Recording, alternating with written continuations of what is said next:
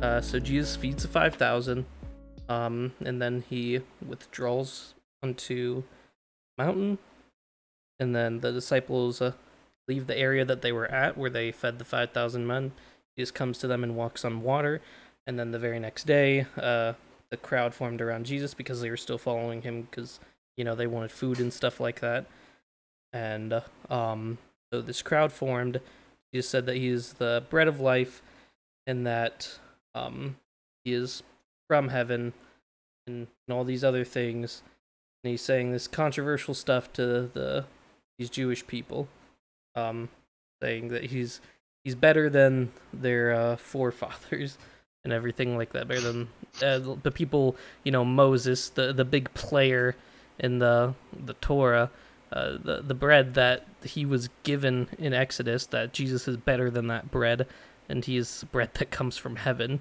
But yeah, so now after that statement, yeah, so we're kind of after that, and then we're on to verse 52. Then the Jews disputed among themselves, saying, "How can this man give us his flesh to eat?" So Jesus said to them, "Truly, truly, I say to you, unless you eat the flesh of the Son of Man and drink his blood, you have no life in you. Whoever feeds on my flesh and drinks my blood has eternal life, and I will raise him up on the last day. For my flesh is true food, and my blood is true drink. Whoever feeds on my flesh and drinks my blood abides in me, and I in him. As the living Father sent me, and I live because of the Father, so whoever feeds on me, he will also live because of me. This is the bread that came down from heaven, not like the bread the fathers ate and who died. Whoever feeds on this bread will live forever." Jesus said these things in the synagogue as he taught at Capernaum. Verse 60, when many of his disciples heard it, they said, "This is a hard saying. Who can listen to it?" But Jesus, knowing in himself that his disciples were grumbling about this, said to them, "Do you take offense at this? Then, what if you were to see the Son of Man ascending to where he was before? It is the Spirit who gives life, the flesh is no help at all. The words that I have spoken to you are spirit and life. But there are some of you who do not believe, for Jesus knew from the beginning who those were who did not believe, and who it was who would betray him. And he said, "This is why I told you that no one can come to me unless it is granted him by the Father." All right, fun stuff. A pretty big chunk, or a decent sized chunk. I don't know. I don't know if this is the case for y'all. I'm used to going at a in super slow rate when going through the Bible, like on Sundays and stuff like that. My pastor will maybe max go through 4 verses. And other Bible studies I have, we really don't go. This would be the biggest chunk that we would do. Mm-hmm. All right. So verse 51 or 52. Let's start there.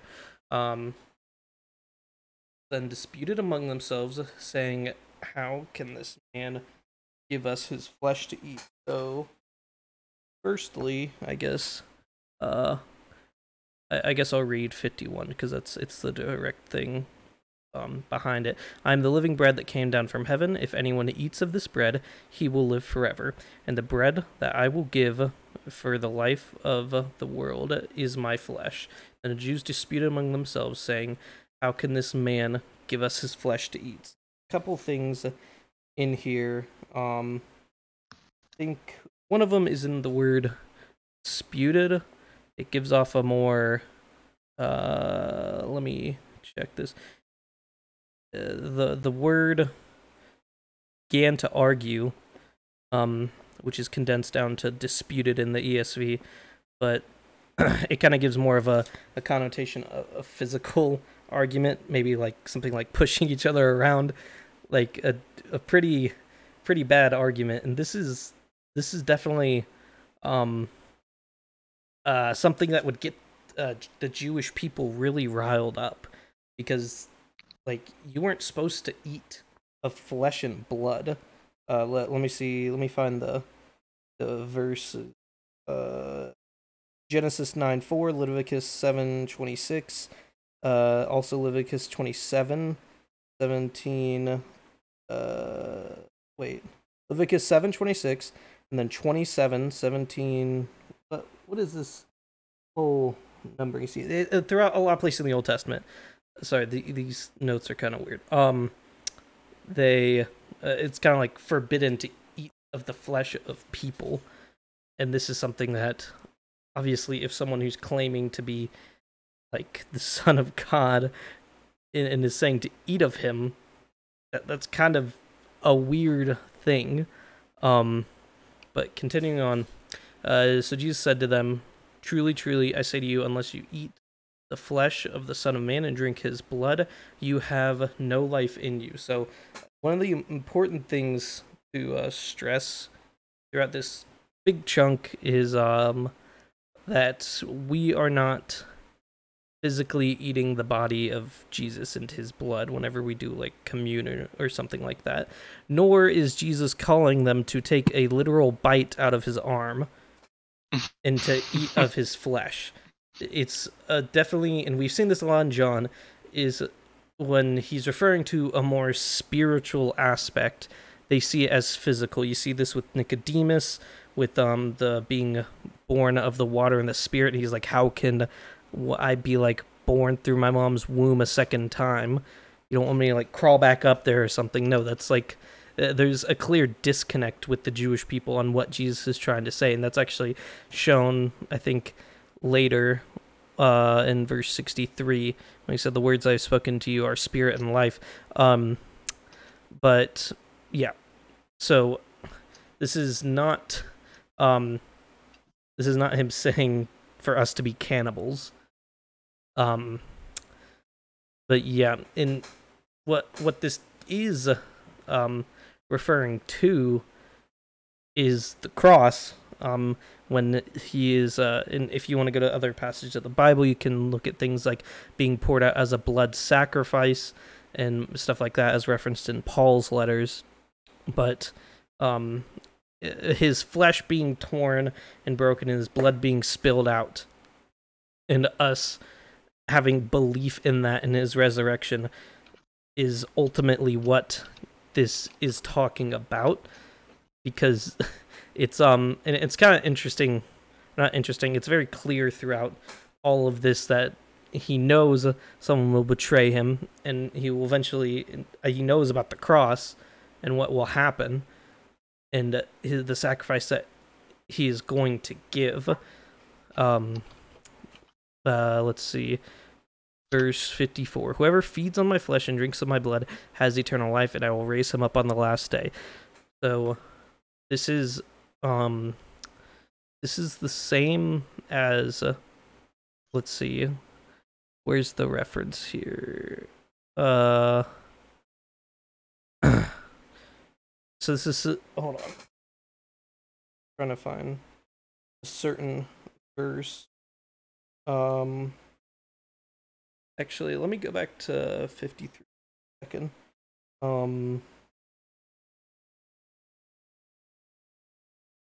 Okay. So this is what my study Bible says about it that I wanted to include in it, but I forgot to. Is this is in verse 53. "Apart from personal union with the Savior through faith, there is no salvation. Jesus has already made clear that feeding on him as the bread of life entails coming to him and believing in him." And we see this a lot because John, I think it's John, I want to say 5 through, I think it's 5 through 10. It illustrates different metaphors of coming to faith in Christ. One is being born of the water and the Spirit and coming to him through that way, and then there's also being shown as the authority of life, and then this is Jesus showing us as showing himself as the bread of life. All of them definitely show his roles to us, but they're all the all underlying messages coming to faith in him and being saved by faith in him through grace. Yeah. Let's see. I feel like I'm going kind of fast, and I feel like it's hard to put this into words. I mean, are y'all holding on fine? Or any questions so far? All right. Let's see, verse 54. Whoever feeds on my flesh and drinks my blood has eternal life, and I will raise him up on the last day. It's obviously very reminiscent of the passages that we have been reading. This is all kind of one big segment of the Father drawing the Son, never letting go of, and the Holy Spirit resurrecting, and giving life in them, and then also Jesus raising up on the last day. It's all it gets all to be kind of a complicated metaphor almost, and also actions that are being had. But verse 55, for my flesh is true food, and my blood is true drink. So when it goes more into this, definitely is just is making a distinction and a comparison to his the Old Testament manna, of how that would, like, the people ate of it and they ultimately died. They ultimately wouldn't live forever. It wasn't a manna that would keep you alive and youthful forever. When Jesus is talking about his flesh and his blood, he is talking about spirit. You have spiritual eternity. You're not going to have physical eternity. This is obviously not saying that then they should eat him and then they'll live forever. It's definitely speaking in a way more spiritual sense of you have eternal spiritual life. If you're a Christian and you die and you're one day given a new heavenly body, that's not a physical body. That it's spiritual. It's not all physical. And I guess that is a major stumbling block for, I feel, a lot of people, especially even during the old during the early church. Christians were accused of cannibalism a lot of the time because of stuff like this, because they can't see past the physical, and whether people say so or not, I think that they still have, even today with all the spirituality and things like that, they still don't even begin to have a grasp on spirituality and are rooted in the physical, and they can't see past certain barriers. Like, this is kind of one of the things where I feel like you have to be a Christian to really fully get it, or to really fully understand it, or else it's really difficult.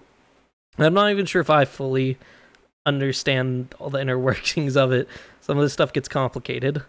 Let's see, verse 56. Whoever feeds on my flesh and drinks my blood abides in me, and I in him. So, I guess we could kind of get into communion here. About it, let's see. I guess I'm not sure if either of you are Catholic, are you? No. No? Okay. So, the general Protestant idea of communion is that that's a representation and a constant reminder, and also a proclamation of faith. It's not that we are not saved by communion, that it is something that we do within a body of believers for those reasons. The general Catholic consensus on communion is that it is the physical body and blood of Jesus. I believe a priest says a prayer over it to make it like that. I don't know the inner workings. I've never personally been to Mass.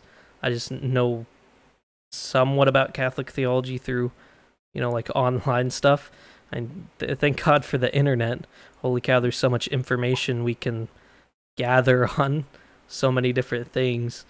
But I don't know. Is there a different idea of communion with y'all, or in the churches that you go to, or is it generally that idea? No. Well, like, yeah. Oh, go ahead. In my church, it's kind of like it's a remembrance kind of thing, like at the Last Supper.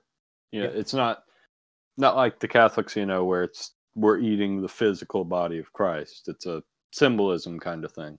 Mm-hmm. Yeah, like pretty much the same for us. It's like it doesn't save you or anything. It's like it's more of a time of reflection. And like, yeah, Jesus died for you. It's like a type of thing where it's very easy to take for granted the magnitude of what happened with him and stuff. So it's we use that as a time of just like really taking a step back and looking at it in its fullness. Yeah. And so, yeah, it's symbolic. Great. I think That's we're good. actually having communion this upcoming Sunday at our church. Oh, nice. And I'm going to take it twice, probably. Oh.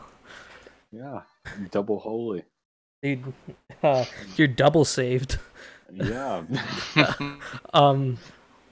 Yeah, my church actually does it every week, which is every week. Oh, wow. I think ours does it every quarter. I think is what it is. We do it every 5th Sunday. Nice. Thanks for the 14 bits, Ash. I don't know why you're donating bits to a Bible study stream, but I still appreciate it. Let's see, what verse did I leave off on? All right, 56, I think. Yo, I missed you, Gusta. I missed you too, Ash. I'll eventually do a game stream. But right now, this is Bible time, alright? Alright. Whoever feeds on my flesh and my blood abides in me, and I abide in him. So, obviously, this part gets kind of wonky, because it's, so since communion is a representation of, like, faith and the Holy Spirit residing in you, because we are called to we're keep alert. All right, see ya. So communion. Oh man, I lost my train of thought. Let me start over. Verse 56. Whoever feeds on my flesh and drinks my blood abides in me, and I in him. So this part gets kind of wonky because it's because it's not necessary. This isn't necessarily talking about communion. This can be applied heavily to communion, but the purpose of communion and why we are supposed to bar it from people who are not saved is obviously what we said about the representation, and also having faith in him. It's a proclamation of that. And when you have a proclamation of that, that means that whenever communion happens, and you've been called by the Father, you're a Christian, and that means that that the Holy Spirit resides in you. So God, there's two words for when you're talking about the Trinity, but I forgot. I think it's the economic Trinity and the something else Trinity. But God as the whole Trinity, just God, resides in you. And then when you come and you take communion, whoever feeds on my flesh and abides in me, you are abiding in him. You are showing a proclamation of faith, and then he's obviously already in you, because for you to take communion properly without being damned to hell, because I'm pretty sure there's some pretty bad consequences for taking communion without being a Christian. That then he already abides in you. He is already in you, which sounds very complicated. I don't know if I'm doing it justice, but yes. I don't know. Did that make any sense? Yeah. Okay. Yeah. Yeah. All right. 57. As the living Father sent me, and I live because of the Father, So whoever feeds on me, he will also live because of me.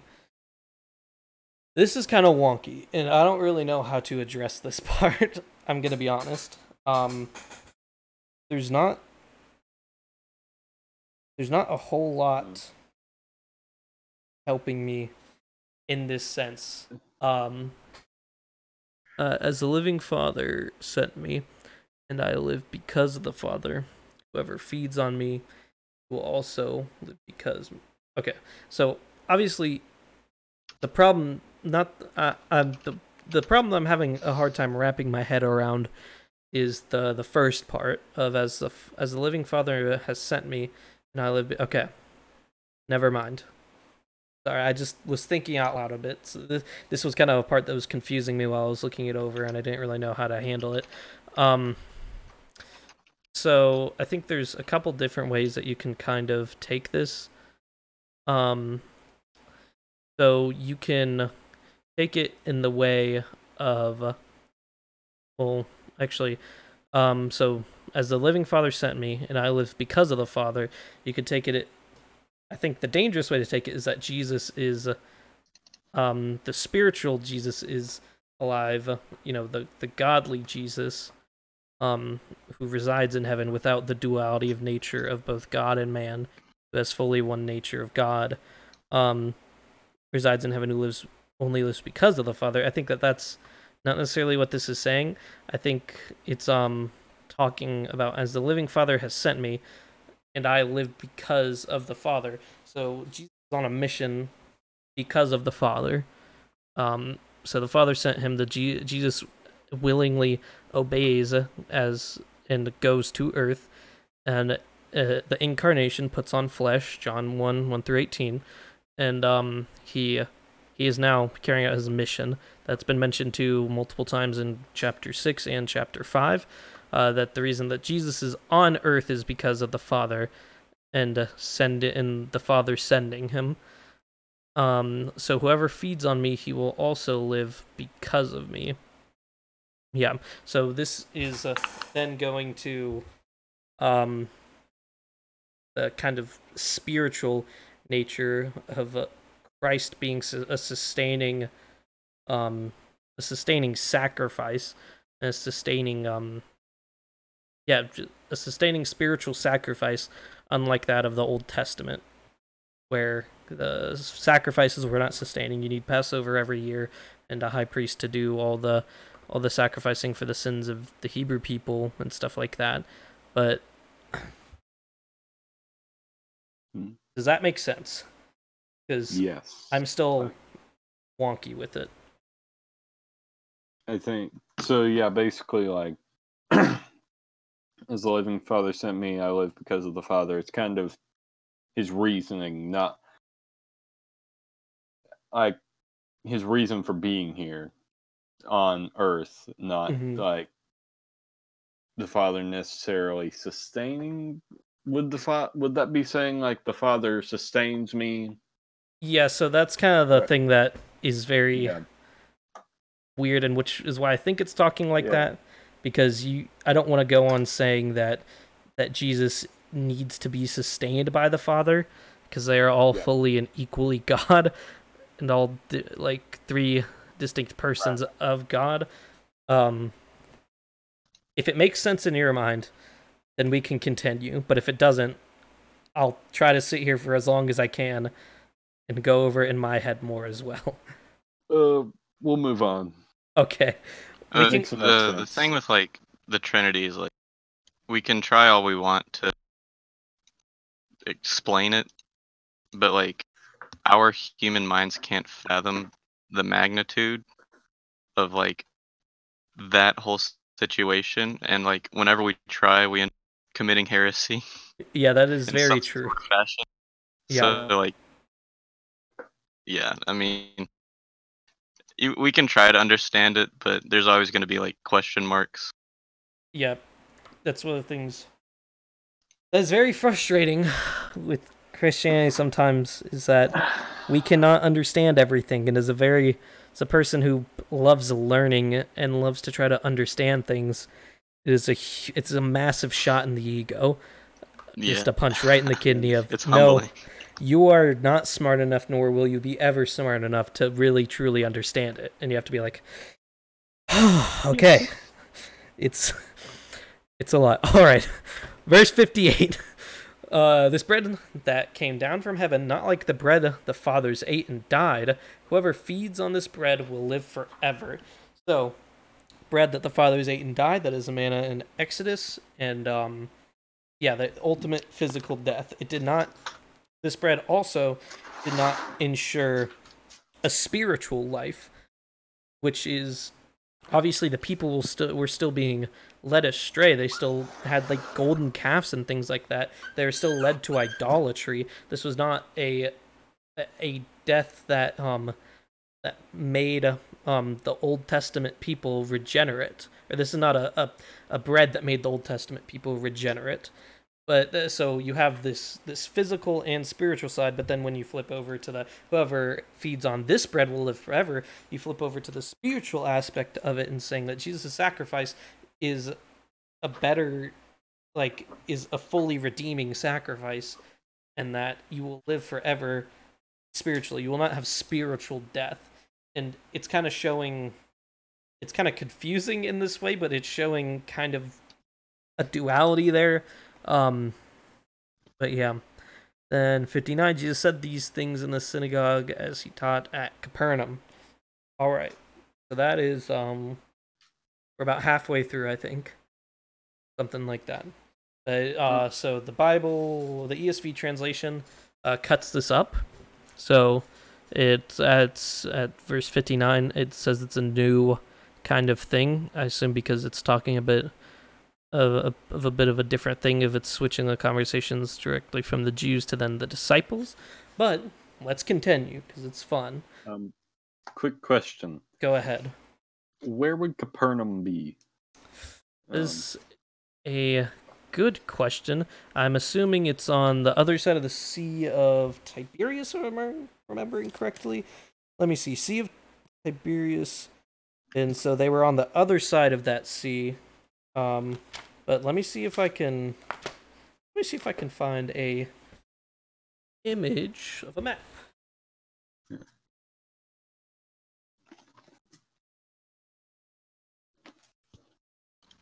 John's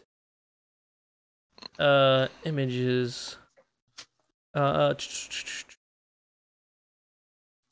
Okay, this works. This is just a quick find. I'm not sure how super accurate it is. I'm assuming that's fine. So, I guess this kind of shows Cana. This kind of shows the traveling of Jesus, I guess, from Nazareth to the wedding of Cana, Tiberias, and then they were at that sea. I don't know where Magdala plays in. That might just be a city, but so then they go to a different part of. This is called the Sea of Galilee. I think it's called both in the book of John, or it's referred to as both. So Capernaum is a bit up there. Yep. Okay. All right. Okay, and then all right. This is now switching over to Jesus talking directly to his disciples. Fun. Let's see. Oh, lost my page. There we are. Verse.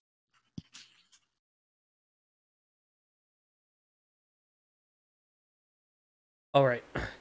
When many of his disciples heard it, they said, "This is a hard saying. Who can listen to it?" And yeah, it is kind of true that this is a bit of a hard saying. Like I said, of even the disciples are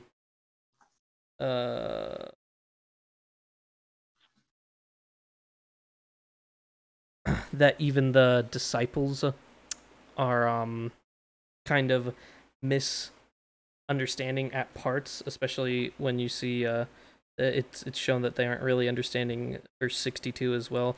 The Son of Man ascends before them. Obviously, it'd be very hard for them to understand because they don't know that the cross is going to happen yet and that he's going to ascend after the resurrection. But Jesus definitely knows. Let's see.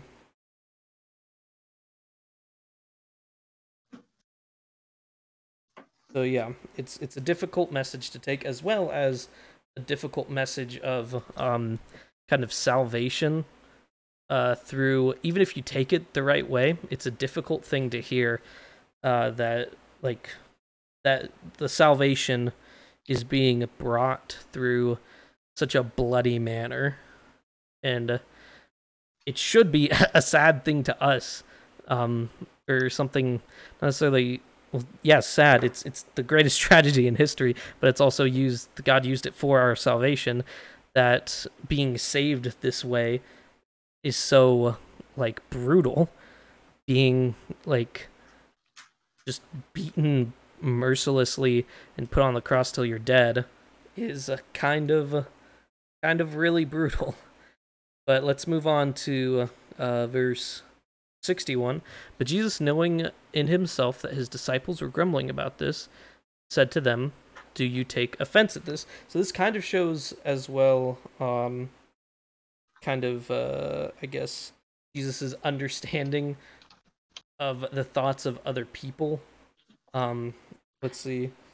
Gives a couple examples of kind of later in this, in verse 64 and verse 70 as well. But let's see. Verse 62. Then what if you were to see the Son of Man ascending to where he was before? So, send hold on. Yeah. So, ascending after the crucifixion, this again shows future knowledge of Jesus, but also Jesus came from heaven. You know, the what's it called? Man, I'm having some poo brain right now. I keep on losing my train of thought. Incarnation, putting on flesh, when he then ascends to heaven, you know, mission complete, or a mission well done, or mission accomplished, and sit at the right hand of the Father. Then what if you were to see the Son of Man ascending where he was before? It is the Spirit who gives life. The flesh is no help at all. The words I have spoken to you are spirit and life. Yeah. So, Spirit there. Is spirit referring to like the Holy Spirit? I think so. Let's see. Okay. The Spirit gives life. Let's see. What's this is where I guess Blue Letter Bible would come in handy. Of, let's see, the third person of the triune God, the Holy Spirit. Yeah, I think that is what it's referring to. The Spirit who gives life, the flesh is no help at all. The words I have spoken to you are spirit and life. Yeah. I think so. All right. I knew like there was someplace, like my commentary pointed out, like in James or something, where spirit wasn't referring to spirit, like the Holy Spirit, but like your flesh. And so I knew that could get like weird sometimes. So the thing that I'm not sure, one spirit's capitalized in here and one spirit is not capitalized, and I did not look. I think they might be the same. They're the same root word, but I don't know. Root word. Josh, do you know? Josh is not in this quiz in my stream. Josh. When?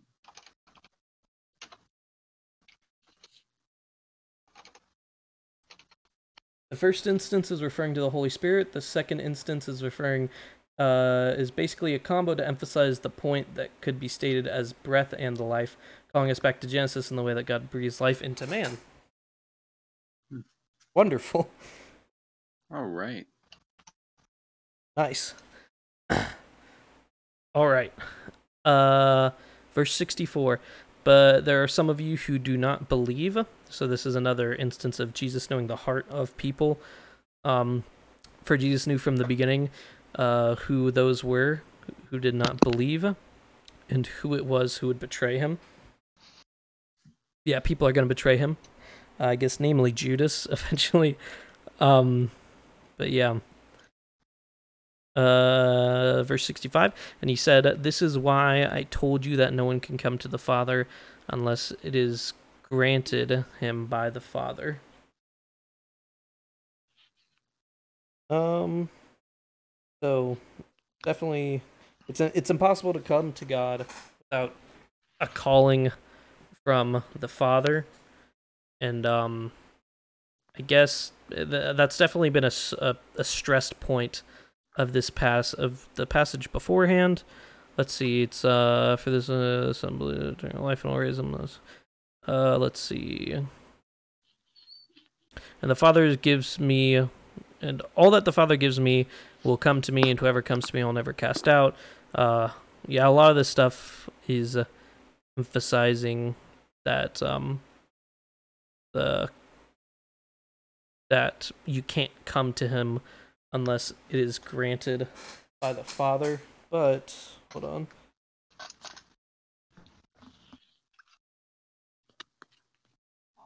Yeah, I don't know. That's about it. Any questions or anything that we need to go back to? So what do you mean by like God grants them? Like what do you mean by that? By God calling people to him or to Jesus. So that's kind of a theme with this passage, and I'm not sure if you were here last week when we went over a lot of that stuff. Were you? I can't remember. Yeah, I was. So it's referring to that of the whole thing of predestination and God calling people to Jesus, and that whatever essentially calling us out of our snare of the devil. I think that's how 2 Timothy 3 puts it. That we are in a snare of the devil and that we can't escape unless granted repentance by the Father, as well as just in John. Let me find the exact verses that we went over.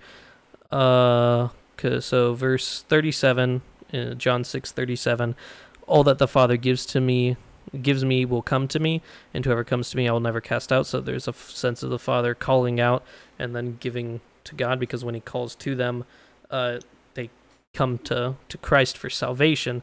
As will him send me. For this is will everyone looks upon the Son. So I'm just kind of scrolling through this and finding each verse. No one can come to me unless the Father who sent me draws him, and I will raise him up on the last day. We have to be drawn out of sin, or we have to be drawn to the Father to really desire him. Okay. If that makes sense. Yeah. So, like, when little kids get saved, then do you think that's just like, you know how like little kids, like, yeah, they say that they're saved, but like there's some things that like kids can't understand or like fathom at a certain age. Do you think that that is actual salvation? It really depends. I can't say for certain. It's not something that I think is for us to determine. Okay. The salvation. I mean, yeah, I agree with that. It's very individualistic things. Mm-hmm. I guess. And that's one of the things where we can judge each other as Christian brothers for accountability reasons of trying to get them not to sin, but judging salvation and stuff like that is kind of a no-no. Mm-hmm. The reason I asked that question was because my testimony revolves a lot around like me not understanding what being saved really is. Mm-hmm. So like I was never actually saved when I thought I was, and then me truly understanding what it meant and feeling that call. So Yeah, and that gets kind of complicated. I don't know. It's really complex and Yeah. something difficult. We don't have to do get into it. I was just yeah. curious. I guess I can ask Josh because Josh, he's someone in my Twitch chat. He discipled me for a bit. He's a great guy. He's now a youth pastor. Let's see what he has to say about, where is it? Verse 57. I don't know if you're still in the chat, Josh, but as the living Father sent me and I live because of the Father, whoever feeds on me, he will also live because of me. What's kind of your, how would you explain the first kind of half of that? Read it again. Verse 57. As the living Father sent me, and I live because of the Father, whoever feeds on me, he will also live because of me. That's what we were kind of dwelling on earlier. Yeah. I don't want to necessarily go back to it for too long, but if Josh has any input to share, that would be great. But yeah. Go ahead. I think. Oh, sorry. Go ahead. No, you're. Did Winston have something to say? Verse 65, where it says, like, therefore I've said to you, no one can come to me unless the Father is granted him. Doesn't that kind of, like, come to blows with verses like, say, for instance, Romans 3:22, where it says, even the righteousness of God through faith in Jesus to all who believe on Christ shall be saved. Romans 3:22, is that what you said? Yeah, I think somewhere around there. But now the righteousness of God has manifested apart from the law, although the law and the prophets bear witness to it. The righteousness of God through faith in Christ for all who believe. For there is no distinction, for all have sinned and fall short of the glory of God, and are justified by his grace as a gift through the redemption that is in Jesus Christ, whom God put forward as a propitiation. I don't know how to say that word. By his blood, propitiation. That's how you say it. As a propitiation by his blood, to be received by faith, this way to shows God's righteousness, because in his divine forbearance he had passed over his former sins. I would say no, that it doesn't necessarily go against that, because it's not saying, what's it called? For all who believe. It's not saying that, so a better way to put it, it's too much to type on that one, Patrick. Okay. He's talking about the verse 57 or whatever. I'll talk to him later about it, though. Don't you forget, Josh. So the Father calls, and then that makes us believe, in a sense of. So there's also the thing. I'm free to hop in and explain it here. Let me get Josh in here. Crap. What's your Discord name, Josh? Sorry to cut this abruptly, but I will continue explaining after a second. Dat Postmill, that's what it is. Where are you, Mr. Dat Postmill? There you are. Yeah. This might take a bit, or not too long. Invite people, friends, Dat Postmill. Invite. So I sent you an invite. Just type anything in registration, Josh, and I can get you in here.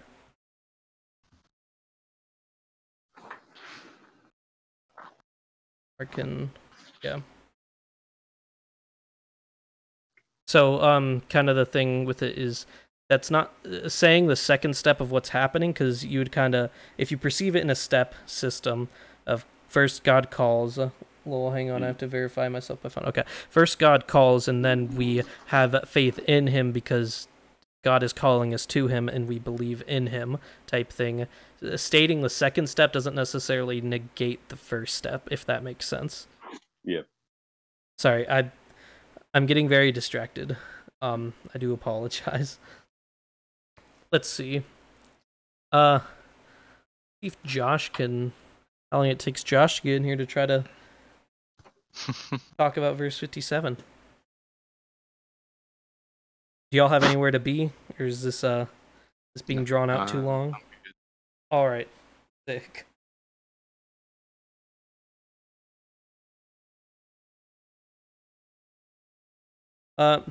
Any other questions that we could try to go over while we're waiting?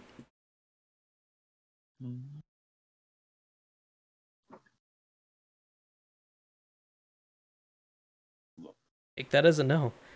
Okay, I typed in registration. Okay. Typing Justin. All right, Josh. Questions, and I'll give you. And oh, there he is. There's the boyo. Bible study notification. There you go, Josh. I'll be back in just a minute. Oh. How are you doing, Josh?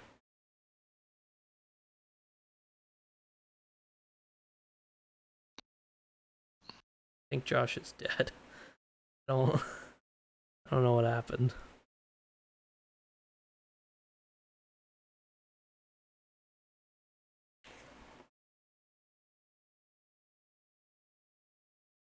Oh, your mic. Okay.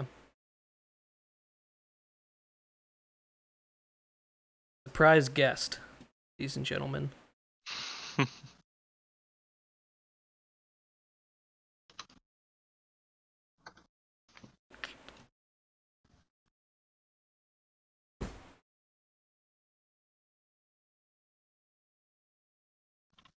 Guess we have to wait Winston to get back anyways. Kinda. I don't know. I think I'm the one with the most confusion on it, honestly.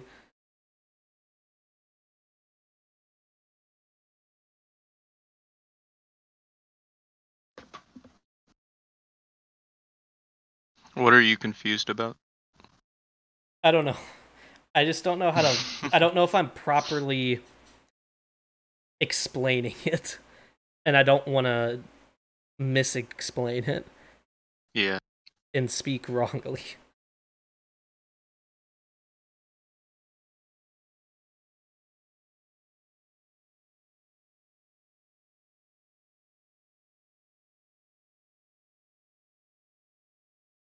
You have your mic yet, Josh?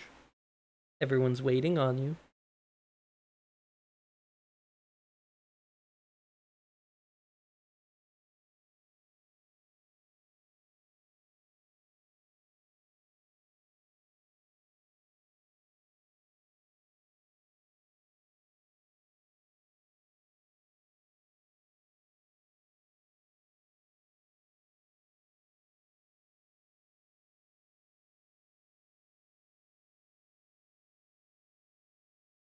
Oh. Doing stuff. Just...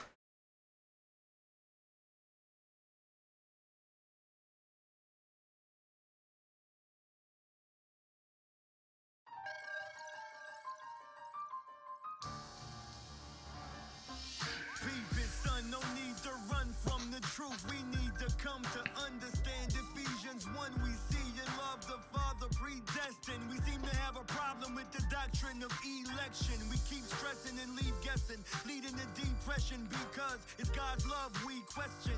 We'll sit back and take a deep breath and exhale. Let's set sail. The word of God is refreshing. Let's be real with it. The Bible obviously talks about predestination, so we gotta deal with it. I be your fake attorney by His grace and mercy and present my case. So let's take a journey for the sake of learning. First turn to Romans 8:28 through 30, zooming in on verse 29. Read the first line. Those who he foreknew, He also predestined to be conformed to the image of His Son. Exhibit number 1. People try to use an argument lacking common sense concerning the foreknowledge of God, thinking the logic fits. Dudes are saying He looked out into the future ages with illumination, seeing all that would choose salvation. And those men were chosen by God because they chose Him, but that's not what the passage has spoken. It says those He foreknew He predestined. If He foreknew everybody, is everyone predestined? Is everyone his object of affection? If so, what's the point of the doctrine of election? It's spiritual, but let me make it plain. So you see the miracle and praise his name instead of taking his grace in vain. It isn't complicated. We all evaded the God that made us and traded in his truth for a lie. Worshiping what God created more than God, who was glorified, corroborated our death. Our lives are an abomination. But if the Father Does this work? It does. It's very loud though. Can turn you down. is God's enemies, we deserve to be All crushed right. with. Let me pause this. How are you doing, Josh? Pretty good. Your surprise special guest. Yeah, I saw you were streaming, and I saw that the title was Bible study, so I wasn't doing anything important. I just got home from work. Did you see me making mistakes? So you're like, got to use me as a lifeline, or offered yourself as a lifeline? Well, you were self-admittedly struggling. It wasn't that I was like, I screwing it up, but you were just. I was like, well, let me just let him know I'm here if he wants. I can help out. Yeah. I guess we'll wait for confirmation that Winston's back. Yeah, Dude, how was work today? it was all right. It wasn't bad. Nice. Nothing crazy happened. So Well, you still editing Bibles? yep, we're working on the new version of the NASB. Nice. It's a new edition coming out next year. How does that even work for stuff like that? Or it's Translation committees. They summon them, and then they make revisions based on different kinds of criteria. Sometimes it's good criteria, like new manuscript evidence. Sometimes it's bad criteria, like we want to make the language more inclusive. Oh, That's what the NIV did in 2011. God is a woman. that's Yeah. You know. Is this a good criteria or a bad criteria? I think based on what I've seen so far, they're wanting to make it more readable, which I think is fine. Okay. The NASB is one of the more stilted translations, so it's very good. Mm-hmm. It's harder to just kind of read, especially out loud, and English doesn't flow very well. I think that's most of what they're focusing on. I'm not sure yet. I haven't gotten to look at most of it, and I can't actually talk about it because it's not released. But Oh, yeah. Dude, I'm streaming. Why would you I know. disclose this information? Non-disclosure agreements, just broadcasting it. Yeah, no, I can. Well, I can say that we're working on it because it's public information that it exists. Okay. All right. I just can't Winston talk about the details. appears to be back. Appears to be, at least. Yeah. Well, hello, Winston. Hello. I'm Josh. Nice to meet you. Nice to meet you, too. So, what are we talking about? I missed some of it while I was trying to get the mic working because I muted your stream. Verse 57, the beginning part. As the living Father sent me, and I live because of the Father, so whoever feeds on me, he will also live because of me. But mainly that first part. Yeah, so you can take that one of two ways or both ways. I think it's both ways. There's obviously ways that you don't take it, right? Which is something like Jesus didn't have life before the incarnation or something, that's not right. So there's a doctrine called the eternal generation of the Son. And the idea behind that is that the Father has always been the Father, which means the Son has always been the Son. The persons of the Trinity, particularly these two, have always had this father-son relationship, and that there is a eternal begottenness to the Son. The early church fathers talk about this quite extensively, and it can get kind of confusing listening to them, so I'll try to condense that. But essentially the idea is that the Father and the Son have a eternal relationship as Father and Son, and that the Son derives his sonship from the Father. He's eternally begotten. And so there's no point in the past in which he becomes the Son. That's not what's happening here. But that there is a sense in which he could say, I live because of the Father.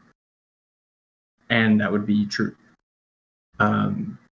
Even in his, pre-incarnate, pure God, no second human nature added to his divine nature. Even in that sense, he could have said that, and it would have been true. And that goes back to the author of Hebrews uses the Psalms.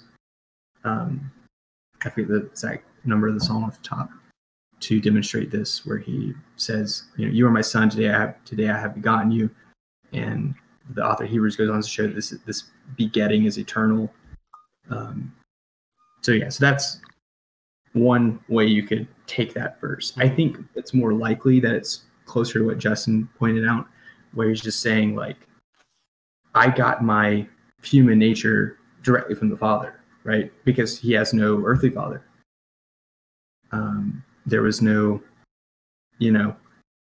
earthly dude where he derived that human nature from.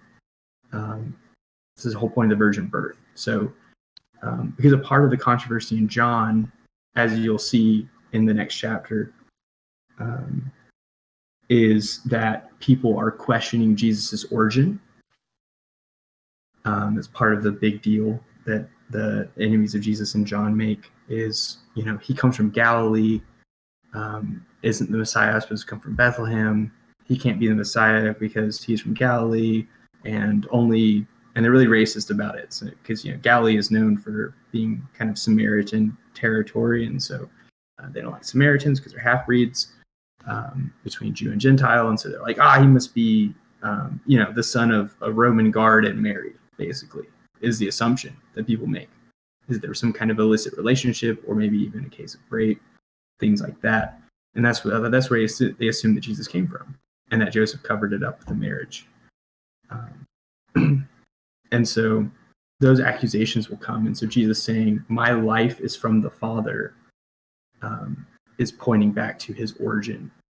I came from above. I came from the Father. I came down to do his will. I didn't come. No man sent me.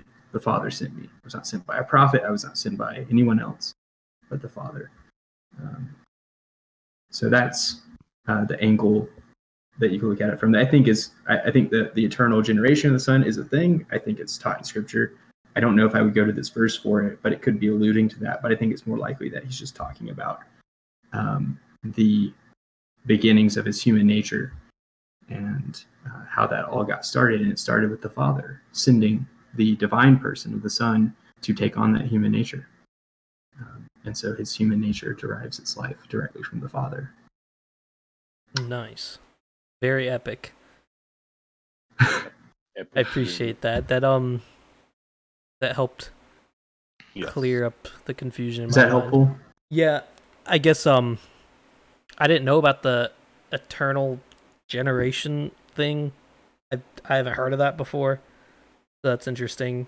Well, a thing to consider is that, like, the Trinity has always existed. It hasn't been just God at one point, like just the Father at one point. So, like, people often, like, just assume, or, like, their brain just kind of goes in that direction, that there was only one God, or, like, one entity, I guess, that was there during creation or before creation. But, like, the Trinity has always been the Trinity. And so, like, those relationships have always existed. And, like, you gotta keep in mind that Jesus has always been there. So he was there during creation, so was the Holy Spirit. And so, like, just him being born as a baby and stuff, like, you gotta understand that, like, he was still Jesus before he was born, and he's Jesus after he died, Yeah. Very epic. I think this was good Bible study. It definitely lasted quite a while, around an hour. That was fun. I'm glad Josh could stop by. Not gonna lie, I got nervous when you said that you were there. Like, oh man, he's I held off for a while intentionally. I didn't want to make you nervous, but it happened. Dude. Sorry about that. No, it's fine. I should not be nervous during it. But you're doing good, man. Appreciate it. Well, let me pray for us. Is there any like prayer requests before we end it, or anything like that?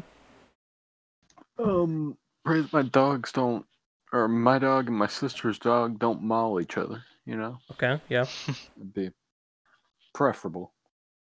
good. What about you, Darnell? Got anything? Just relationship stuff. Like, me and my girlfriend are gonna be like 5 hours away once we move into college, and so pray that that works itself out some way. All right. What about you, Josh, or Dat Postmill? You can call me Josh. It's fine. The poor choice of my Discord name. I'll be honest. You can change it. Oh, I can. I should do that. Anyway, well, you mentioned that I was a youth pastor. That's actually not true anymore. Wait, really? So, yeah, my last day was early this week. Some stuff went down at the church, so Dang. just be praying for that church and everything involved with that. And I needed to talk to you and the boys about it anyway soon, so Yeah. need to make the rounds, so we can talk about it after if you want. Yeah, just sure. but, That'd be great. All right. But yeah, just be praying for that church. And I don't want to mention the names since we're live streaming, but Yeah. they've got some stuff going on that they need prayer for. So. Okay. Well, dear Lord, I just thank you for this time that we're able to study your wonderful word, God, and just have truth poured into our hearts, Lord. I pray for the people here, and I pray for the rest of the week being able to stay in constant prayer and study of your word, Lord. I pray for Winston and his dogs to get along and not to kill each other, because it's generally preferable, God. I pray for Darnell and just in relationship, just being moved far away, Lord, that they'll still be able to grow closer to you, Lord, and grow closer to each other, and just have a loving relationship in that way, God. I pray for Josh and just the church that he was a part of, that the church will be able to become healthy again and deal with its problems that's currently going through, Lord. Also pray for Josh and just moving on from it, Lord, that you will have his resolve be strong, Lord, and just still continue to glorify you, God. I just pray for all these things in your wonderful name. Amen.